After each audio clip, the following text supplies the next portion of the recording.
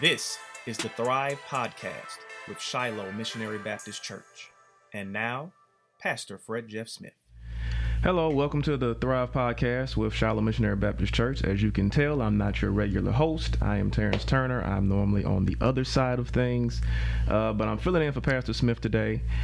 So, as usual, if you have any feedback, comments of the podcast, you can email him at fredjeffsmith@cox.net. That's fredjeffsmith@cox.net. And we really appreciate you tuning in on YouTube or listening on iTunes. Today we have a special guest. She is a member of Shiloh. She's practiced law for over 20 years. That is correct. And she's currently running for state representative. Correct. Her name is Sonia Hall. Sonia, how are you? I'm doing well this morning. Very good to have you here on the Thrive Podcast. Thank we you for having appreciate me. you for taking the time out to, come on and talk with the people. So first things first, we want to know exactly who is Sonia Hall. People may not know who you are, so we want you to kind of formally introduce yourself and let us know who is Sonia Hall. Okay. I am a native of Baton Rouge and a product of our public school system. I am the daughter of Lillian and Sidney Hall. My dad is a native of Baton Rouge. My mom is a native of North Louisiana. What part of North Louisiana? Ruston, Louisiana. Ruston, okay. Yeah, so that's very near Grambling. That's right. Hey, Is that your alma mater? That's my alma mater.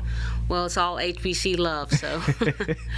I grew up in South Baton Rouge, and as you mentioned earlier, I am a candidate for state representative for District 67.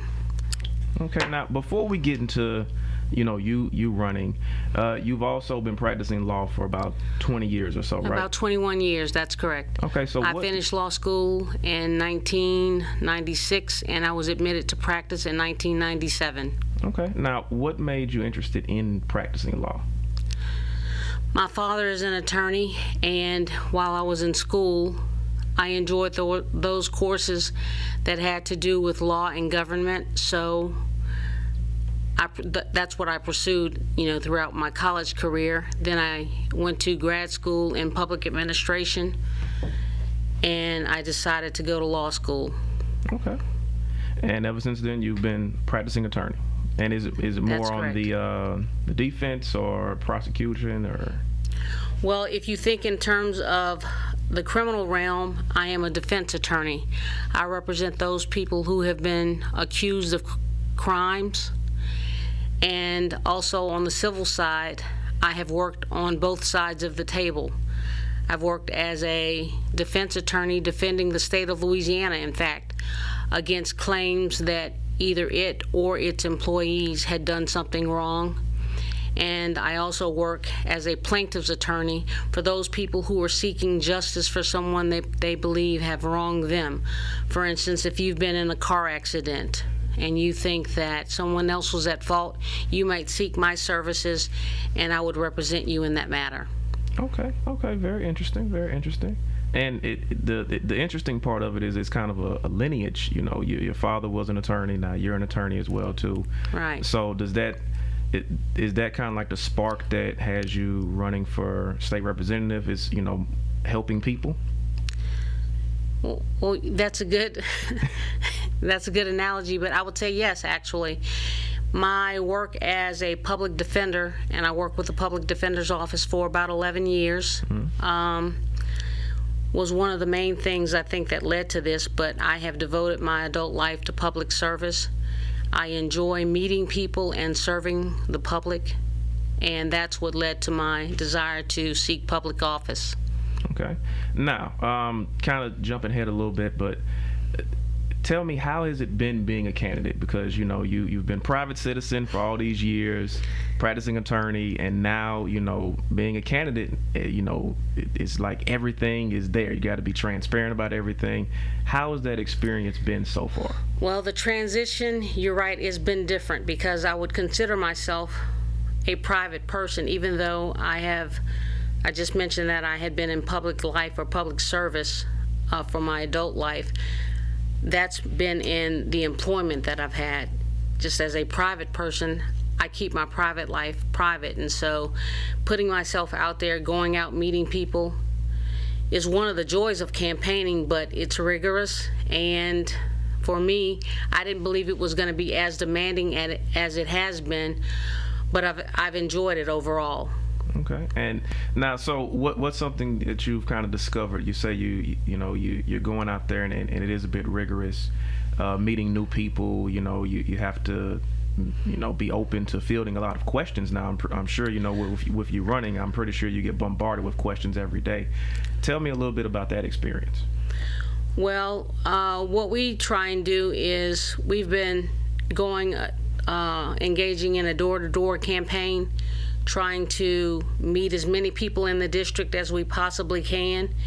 And we have little handouts that we call push cards that just give you an insight into, a little bit about me. Mm-hmm. And in that very second, you're just greeting someone, so they don't have a whole lot of time. They weren't even expecting you, but they may look at the push card and have a question about your qualifications or something completely off the wall, or why should I vote for you? So you've got to be ready to engage the public in whatever questions that they may have. And I can say people have been very nice and cordial with me.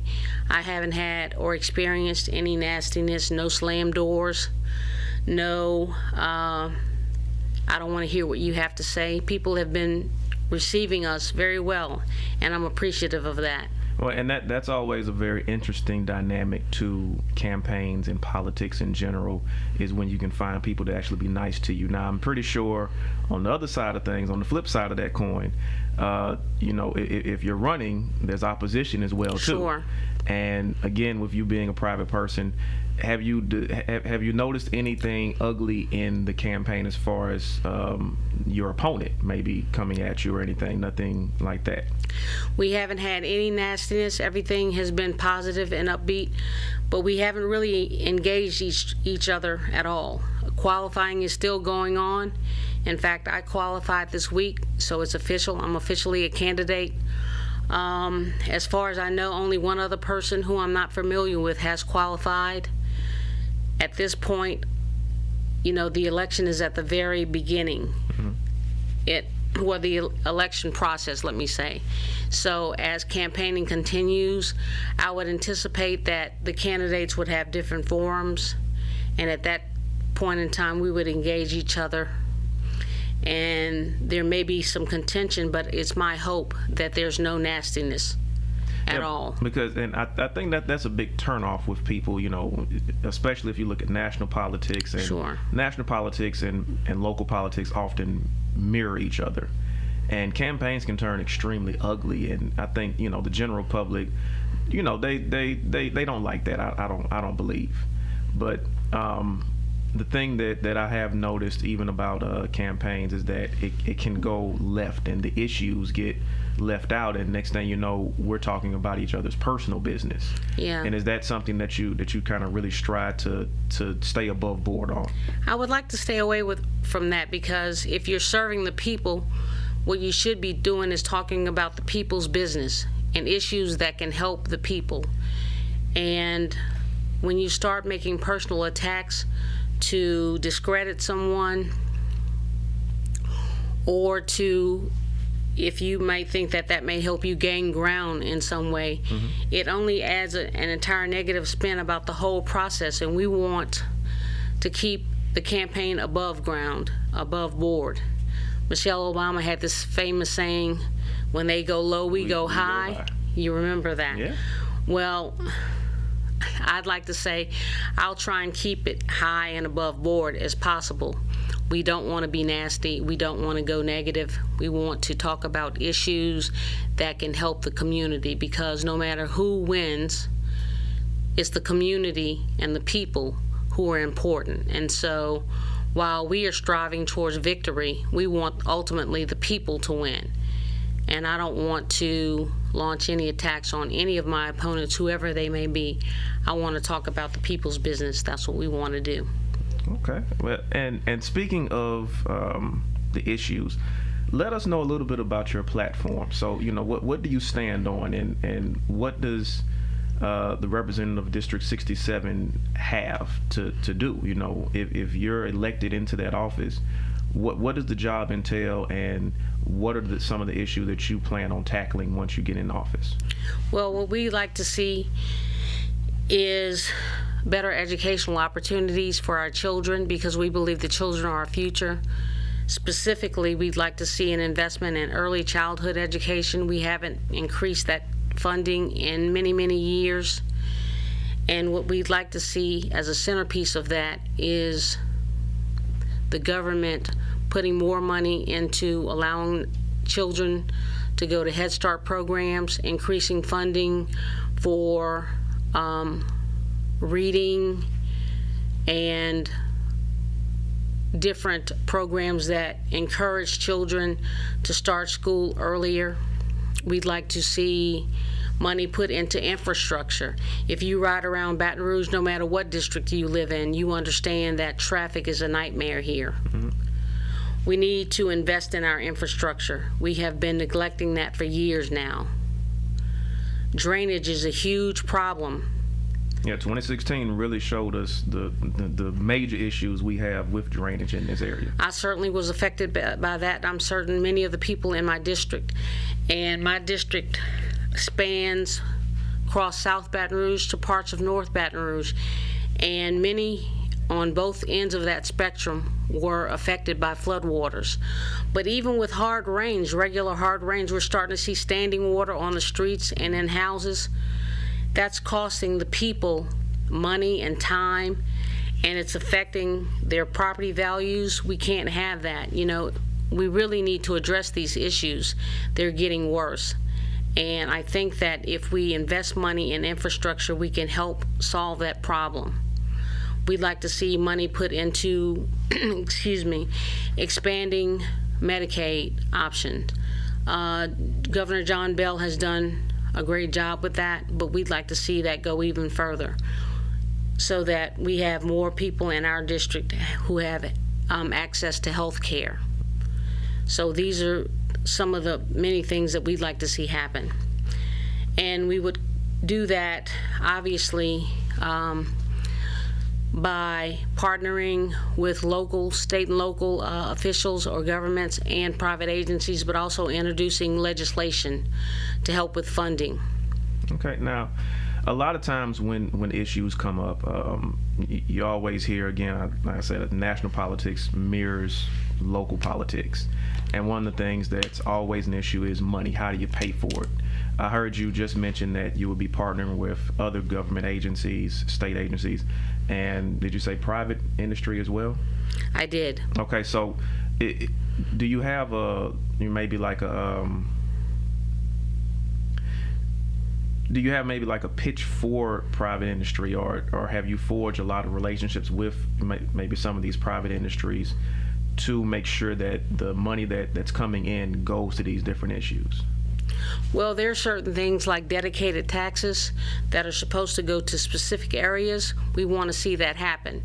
If you're familiar with the TOPS program, if you're familiar with the lottery, funding from those or from that particular entity was supposed to be dedicated to education, and it has been. We'd like to make certain that that continues. But when you speak of private industry, it's not always private industry paying for things. It may be fostering with them something that they're already doing, or their agencies, specifically nonprofits, who may have money for providing for homelessness, which is also part of our platform. So what in you're terms saying of is crime basically prevention. you have to redirect or make sure that the funds that are there get directed towards these issues if it's just kind of just sitting there. Well, yes, but we also we don't want to reinvent the wheel if we don't have to. If there's money there and it's being used, how can we make certain it's used to the best of its ability? If you have an agency that's doing something well and can take on more responsibility, how can we get more either funding or resources to that agency if they're doing well? If we have an agency that's not doing as well, we need to look at it before just throwing money at it, because money is not always the problem. It could be other resources. So we need to use what we have better before we just start saying increasing money. Okay. Now, what are some of these agencies that you actually speak of as far as having the money to help with certain issues that you spoke of about your platform? If you think about insurance and healthcare, you're talking about the Department of Health and Hospitals. You want to look not just at their budget, but and the Medicaid expansion. You also want to look at the resources that they're using. And I know under the Jindal administration, we shifted a lot of here in Baton Rouge resources to private hospitals like OLOL, Our Lady of the Lake. Is that working well? We need to revisit that and look at how things are working. We need to look at the fact that some private hospitals have closed, or at least closed certainly their emergency facilities. What have we done over the years to combat that problem? And there have been strides made in that area, but we have to examine how they're working and how we can improve that. That's what I'd like to do as part of our platform to improve the health care system in Louisiana, specifically for District 67. Okay. Now, I also heard you mention that your district spans from South Baton Rouge to even parts of North Baton Rouge, correct? That is correct. In recent years, North Baton Rouge has been a very hot button issue as far as politics is concerned. What are some of the things that maybe you would do or foster to enhance North Baton Rouge as far as economically and socially? Well, if we look at economics, we'd like to, that's the partnership with business. We'd like to encourage businesses to come into the district. And that's also a partnership with local government as well, making certain that that partnership doesn't give the kitchen sink away, as it were, because you can give all these tax credits and all these incentives and not get anything forward. But certainly we'd like to see grocery stores. We'd like to see infrastructure that builds community, and we want to see the community be a part of that growth. We don't want to see the rebuilding of a community and the people don't get to come along with it.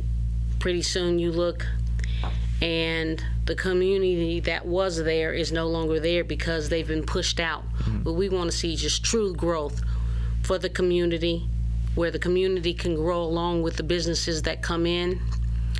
And we'd like to see work with local governments to make that endeavor possible.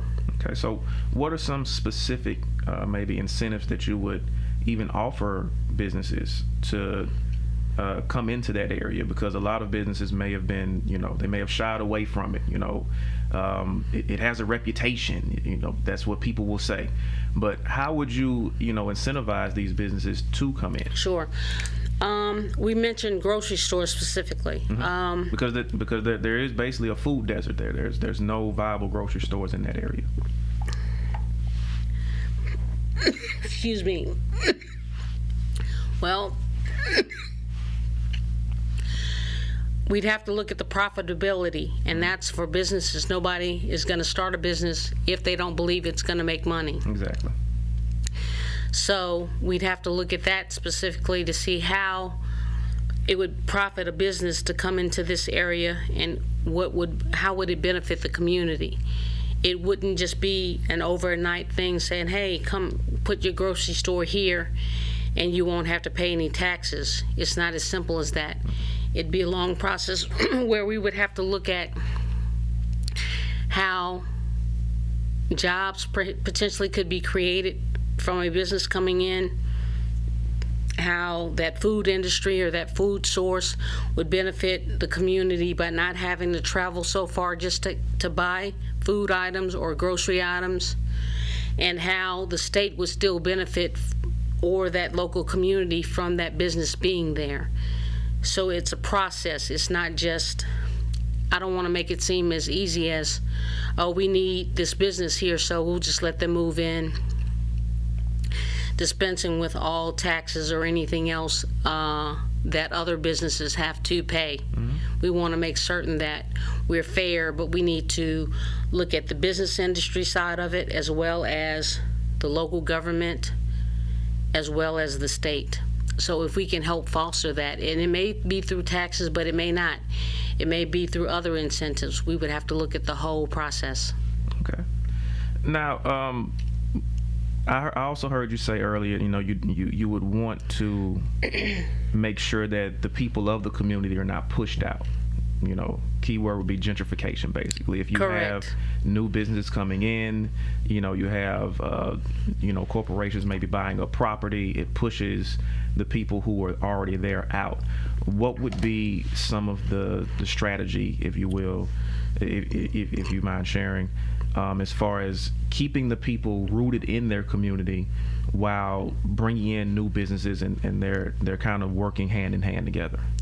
Well, not just that, but we like to term that phrase revitalization, community revitalization. We'd like to see the community own the growth that's coming and be a part of that. What do I mean by that? We look at blight as part of the problem. We want to provide incentives even for property owners within communities to make certain that, they're caring for their property. We want to make certain that if you want to start a business, you're aware of business opportunities. Even with state and local governments, there may be contractor work. And if you're a contractor, are you aware of the requirements to get work with the city or the state? We want to encourage our young people we want to encourage businesses to hire our young people so that your business is hiring from within the community. That's how you make certain that the community is able to participate with that growth and be a part of what's coming into the community. And we all feel a part of it, so we're investing our time, our talent, our efforts into making the community better. Okay. Now, and speaking of, make sure that we're hiring people of the community for businesses if we can actually get them to come into the area. And I heard you earlier mention education was a big part of your platform as Sure. well too. And this works hand in hand, so it's a pretty good pivot. That without adequate education, they can't be hired at these different jobs because they wouldn't be qualified. So speak a little bit more about how you plan on maybe even reinvesting in the education of this district. Well, everyone may not be preparing to go to college or education after high school. So what we'd like to see is our schools offer different programs, industrial studies, different computer, and even in the filming industry, to make certain that these kids are getting exposure and education in targeted fields where they can be hireable when they leave high school even. And some businesses within the community may have businesses that can offer internships to promote children learning mechanics or other industrial studies while they're in school. And I think that partnership would help grow opportunities for students who may not be college bound. Yeah, and I do believe, because I'm 35 years old, and I grew up in the era where my friends, all the parents were pushing, from 5th grade on up, you got to go to college, you got to go to college, you got to go to college. And more we're discovering that that's not the only pathway to success. Sure. You don't, and everyone's not, like you said, everyone isn't meant to go to college.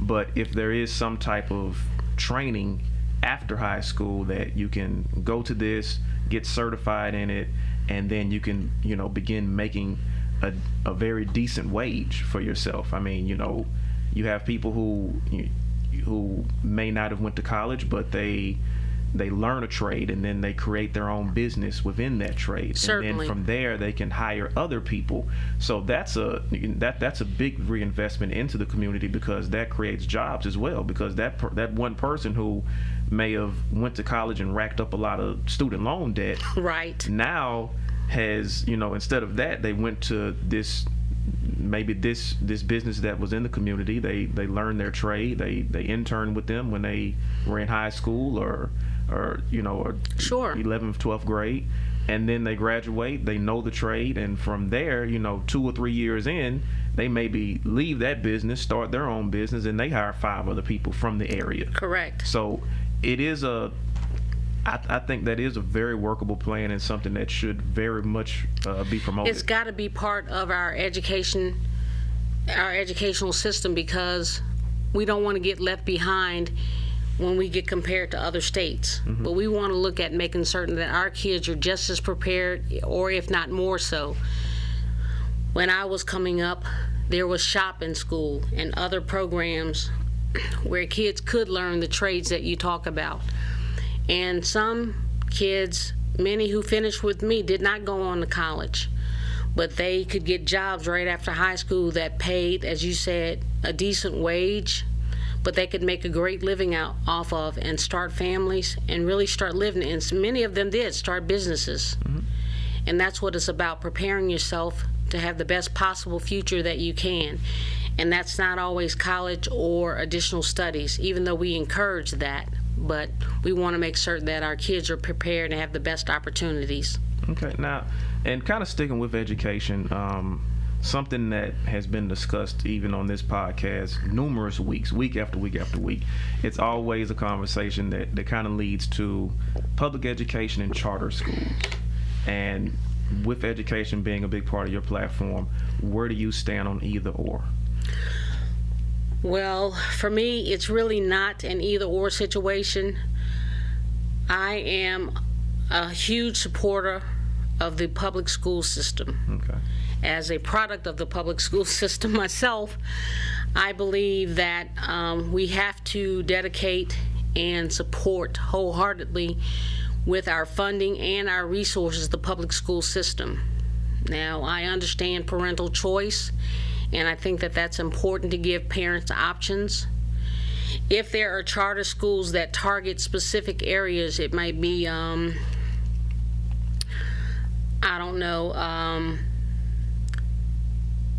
art or humanities or sciences or math or something like that, I certainly would support that and promote that as a way of encouraging those students who have an affinity for that particular area, and you want to focus that, and you want that to be a focus of your child's education, and you want that opportunity to send your child to that charter school, I would be a big supporter of that. But do you those believe charter schools that charter schools potentially divert dollars from public education? I think that they can. And that's concerning to me because of my stance on supporting the public school system. I think that we must dedicate our resources to the growth of our public school system and be committed to its success so that our students can succeed. I look at the qualifications that are demanded of our public school teachers and compare them with their private school counterparts or those who teach in the charter school system, and they do not mirror each other. Those teachers who are with whatever public school system in Louisiana, whatever school system that they're in, are far more qualified than those teachers who are teaching in charter schools or private in the private sector. So, and that's the other thing that we've discussed again numerous times on this show, is that a lot of times with charter schools, it ends up kind of being a money grab. They move in the area, and then the school, it doesn't produce anything than the other schools were producing. Then they close down, then they reopen under a new name. And it turns into like a cycle. Huh? Yes. And that's concerning, as well it should be, because again, charter school systems, charter schools, period, are a business for some. Mm-hmm. Meaning they're in it to make money. So if I open my school and I'm getting paid, and it's not based on school performance or how the children are performing, And if I, for whatever reason, have to close down and I just have to rebrand myself because I was making money and I just open up under a new name, I'm in the business sector, so as long as I'm making money, I'm going to do that. Mm-hmm. But when your business is educating children, and your focus is not, or your bottom line is not bringing in money, then your focus is different. It has to be on the kids. Yeah, and I believe also if the focus is just the money, then that means you're laxed in your hiring practices. You may not be hiring the most qualified instructors to be in your school because, like you said, at the end of the day, it's kind of like, I'm planning to fail in 2 or 3 years and I can just reopen again and keep it moving. Right. So I do think that is a very important issue that definitely needs to be addressed when you talk about community concerns. Certainly. And again, that's not an indictment on all charter schools because some of which may be functioning very well. But I'm just a proponent of the public school system, and I believe that we must dedicate, again, not just funding, but our resources to the success of the public school system. Okay. Now, I brought this up just a couple of times about national politics mirroring local politics and vice versa. A big issue has always, especially with national politics, is donations to campaigns. The funding of a campaign, how are you going about with that as far as donations? What's the life's blood of your campaign? I am the lifeblood of my campaign. We actually have been seeking donations, obviously, from the community and from individuals who support what we believe in and who want to commit to that. We've taken donations only from individuals. I don't know of any PACs who have donated to the campaign. And that's a huge concern when you think about campaign finance reform. Mm-hmm. We haven't had those issues. Some candidates may be lucky enough to be dealing with issues like that. We are not. Ours is a grassroots campaign. We are dealing with the people. And so when those folk who can only give, $25, we gladly take it because that translates into people who support us who may not have the money to give, the $2,500 limit. Mm-hmm. But what they do have is their one vote, which is what we want most of all. And now, what about even campaign events? Or are there any plans for that coming up as well? I know some people maybe throw campaign events where they raise money for their campaign. We do have some fundraising activities coming up, and we're planning others. We're trying to plan, in fact, intimate gatherings where we can go into the community, invite locals in so that we can kind of sit one-on-one, sort of like what we're doing now. And individuals can ask us questions about our platform. How do we feel about certain things? What would we do in this situation? That kind of thing. Mm-hmm. We also have prayer breakfast coming up, in fact, next week. Okay. We will be canvassing, again, just trying to meet individuals in different areas. And we hope to have those dates and events posted soon on our website. And once we get organized in terms of a calendar of events, we will have that posted so those people who want to participate or help, especially with the canvassing, they can do that, or want to attend functions, they can put that on their calendar and know when we'll have events coming up. Okay. Now, this is a podcast based in a church. Yes. It is the Thrive Podcast with the Shiloh Missionary Baptist Church. How does your faith play into your role in politics and even, as an attorney? How does your faith kind of play into it, or does it play into it? Well, obviously it does. It's a very important part of who I am. Usually what I've done in my past is I sort of jump in. I want to do something. I jump in and I do it. And then I say, Lord, make this right. So what I've done is to seek, the Lord, is this something that I should do? It's something that I want to do. I feel that I'm being led and called to do it. But I prayed on it, and I've asked God, to bless this endeavor. And He's been walking with me since we started this months ago. And I'm praying and relying on my faith to keep me strong throughout the process, because you can get weary. Mm-hmm. Or I have sometimes been weary along the way in terms of, trying to get out there when there's not enough time in the day. We might set a daily goal and trying to, knock on 75 doors. And we get to 35, you're tired, or it's already getting dark, you didn't realize you spent this much time, at each individual house. You think, you make up for it because a lot of people may not be home or you don't get everybody, but you're thinking, what am I doing wrong here? So I've been encouraged by, somebody might call me that afternoon and say, baby, I've got a donation for you. Or we saw you out there, or I saw one of your signs. And so that gives us a little bit of encouragement.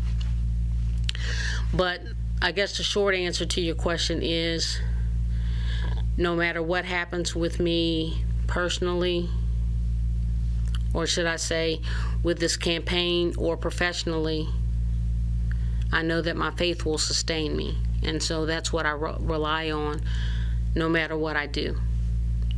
Okay. And people, I guess people don't even realize too, when you're running, this isn't the only thing that you're responsible for. You still have a life outside of running. You still have to manage your household and pay your bills on a regular basis. Exactly. So your days, I'm sure, are extremely long. So that's what kind of brought me to the question is, as far as how does your faith play into it, because you have to be able to lean on something. That's correct. Yeah. That's a terrific assessment of what's been going on as of late.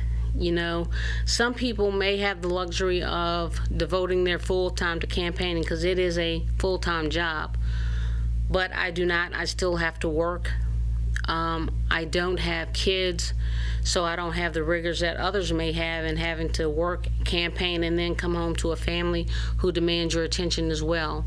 So obviously, with wherever you are in your life, that's where you would need to rely on your faith to get you through. Okay. And as far as leaning even more on your faith, when you're in office, how do you feel like your faith will guide decisions if you are elected to District 67? And I hope that I will be. It will be probably just as important as it always has been, in that I don't want to lose sight of who I am and whose I am and what my responsibility is. You never want to get into a situation where you forget where you've come from or who you are. I don't want anything to ever take over. But I know that that's an awesome responsibility. So I want to always be humble.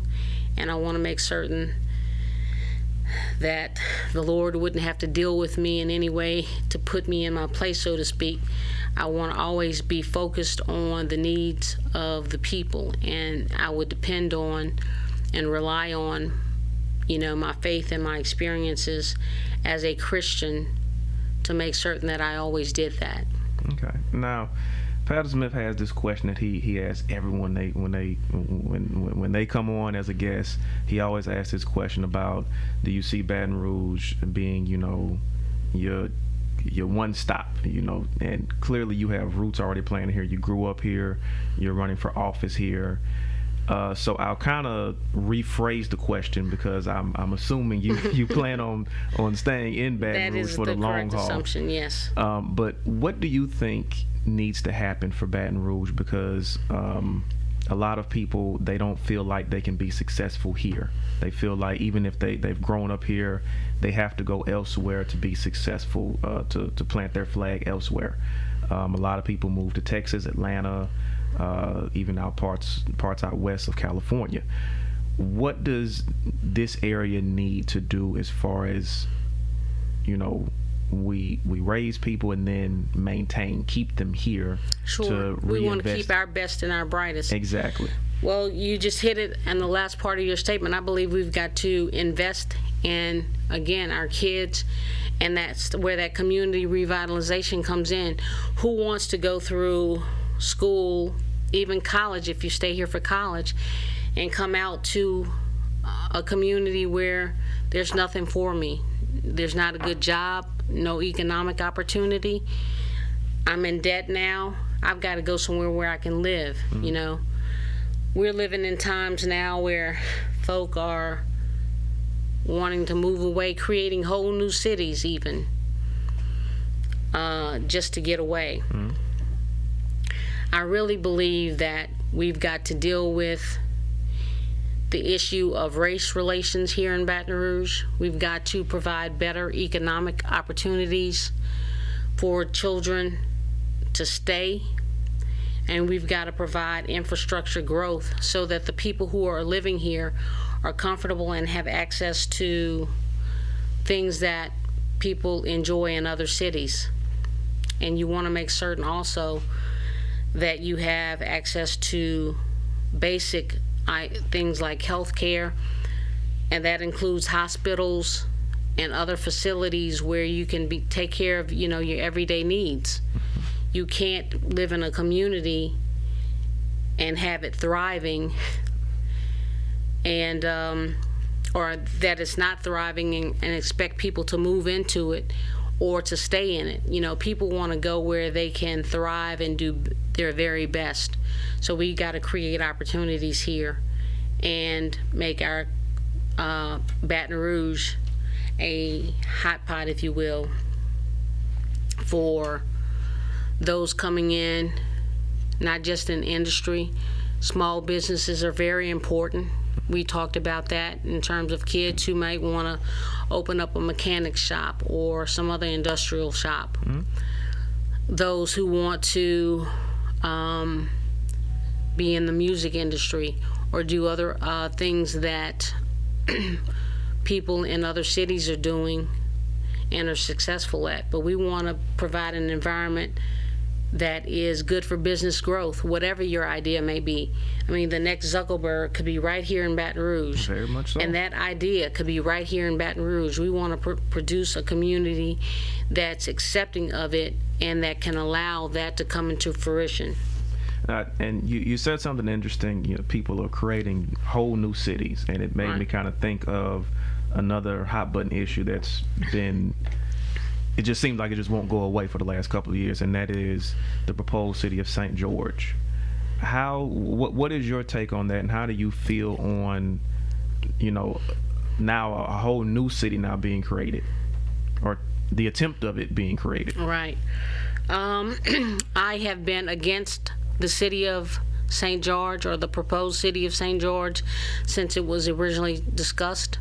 I believe that the creation of the city is primarily to create a whole nother school district. That's my personal belief. Well, yeah. And it's very concerning that people don't think that together is better. We need to deal with the issues that are affecting all of us and see how we can make them better for everyone and not just break away. What do you think the ramifications of, if they're able to successfully incorporate and get this city actually there, what would be the aftermath of that? Or, you know, in your opinion, what would be the aftermath of now, you know, kind of diluting, you know, basically a city and making it smaller, and then you have this over here? Because if you think about it, I mean, you have Central, you have Baker, you have Zachary, and now you're trying to create St. George. What would be, you know, the aftermath of that for Baton Rouge? Well, I mean, Baton Rouge would survive, as it has, like you mentioned, with the creation of these other municipalities. But, you know, I personally believe that it would dilute the strength of Baton Rouge in many areas. Obviously, for the East Baton Rouge Parish School System, that tax base would be decreased. I feel that it would have a change on the property values. Now, we've had some businesses that have incorporated to make certain that they stay within the city of Baton Rouge, but others, would not be in the proposed way that they're cutting their city of St. George would take away, many of the subdivisions, businesses that are currently within Baton Rouge right now. But I think that ultimately the city, obviously would survive. But the bigger question for me is we're dealing with a parish/city government where Baker, Zachary, Central, and even the proposed city of St. George could vote on things that happen within Baton Rouge but not be a part of it. But because they're in that parish system, like our mayor, our city council, and things like that, we really need to re-examine that and how it's going to work. It almost feels like it's gerrymandering on steroids. Yes, I like that. Well, I do appreciate the conversation because I know you got to get back out there on the campaign trail. Thank you for having me. And we appreciate you coming on. Thank you guys for watching and listening, and we'll be back next time.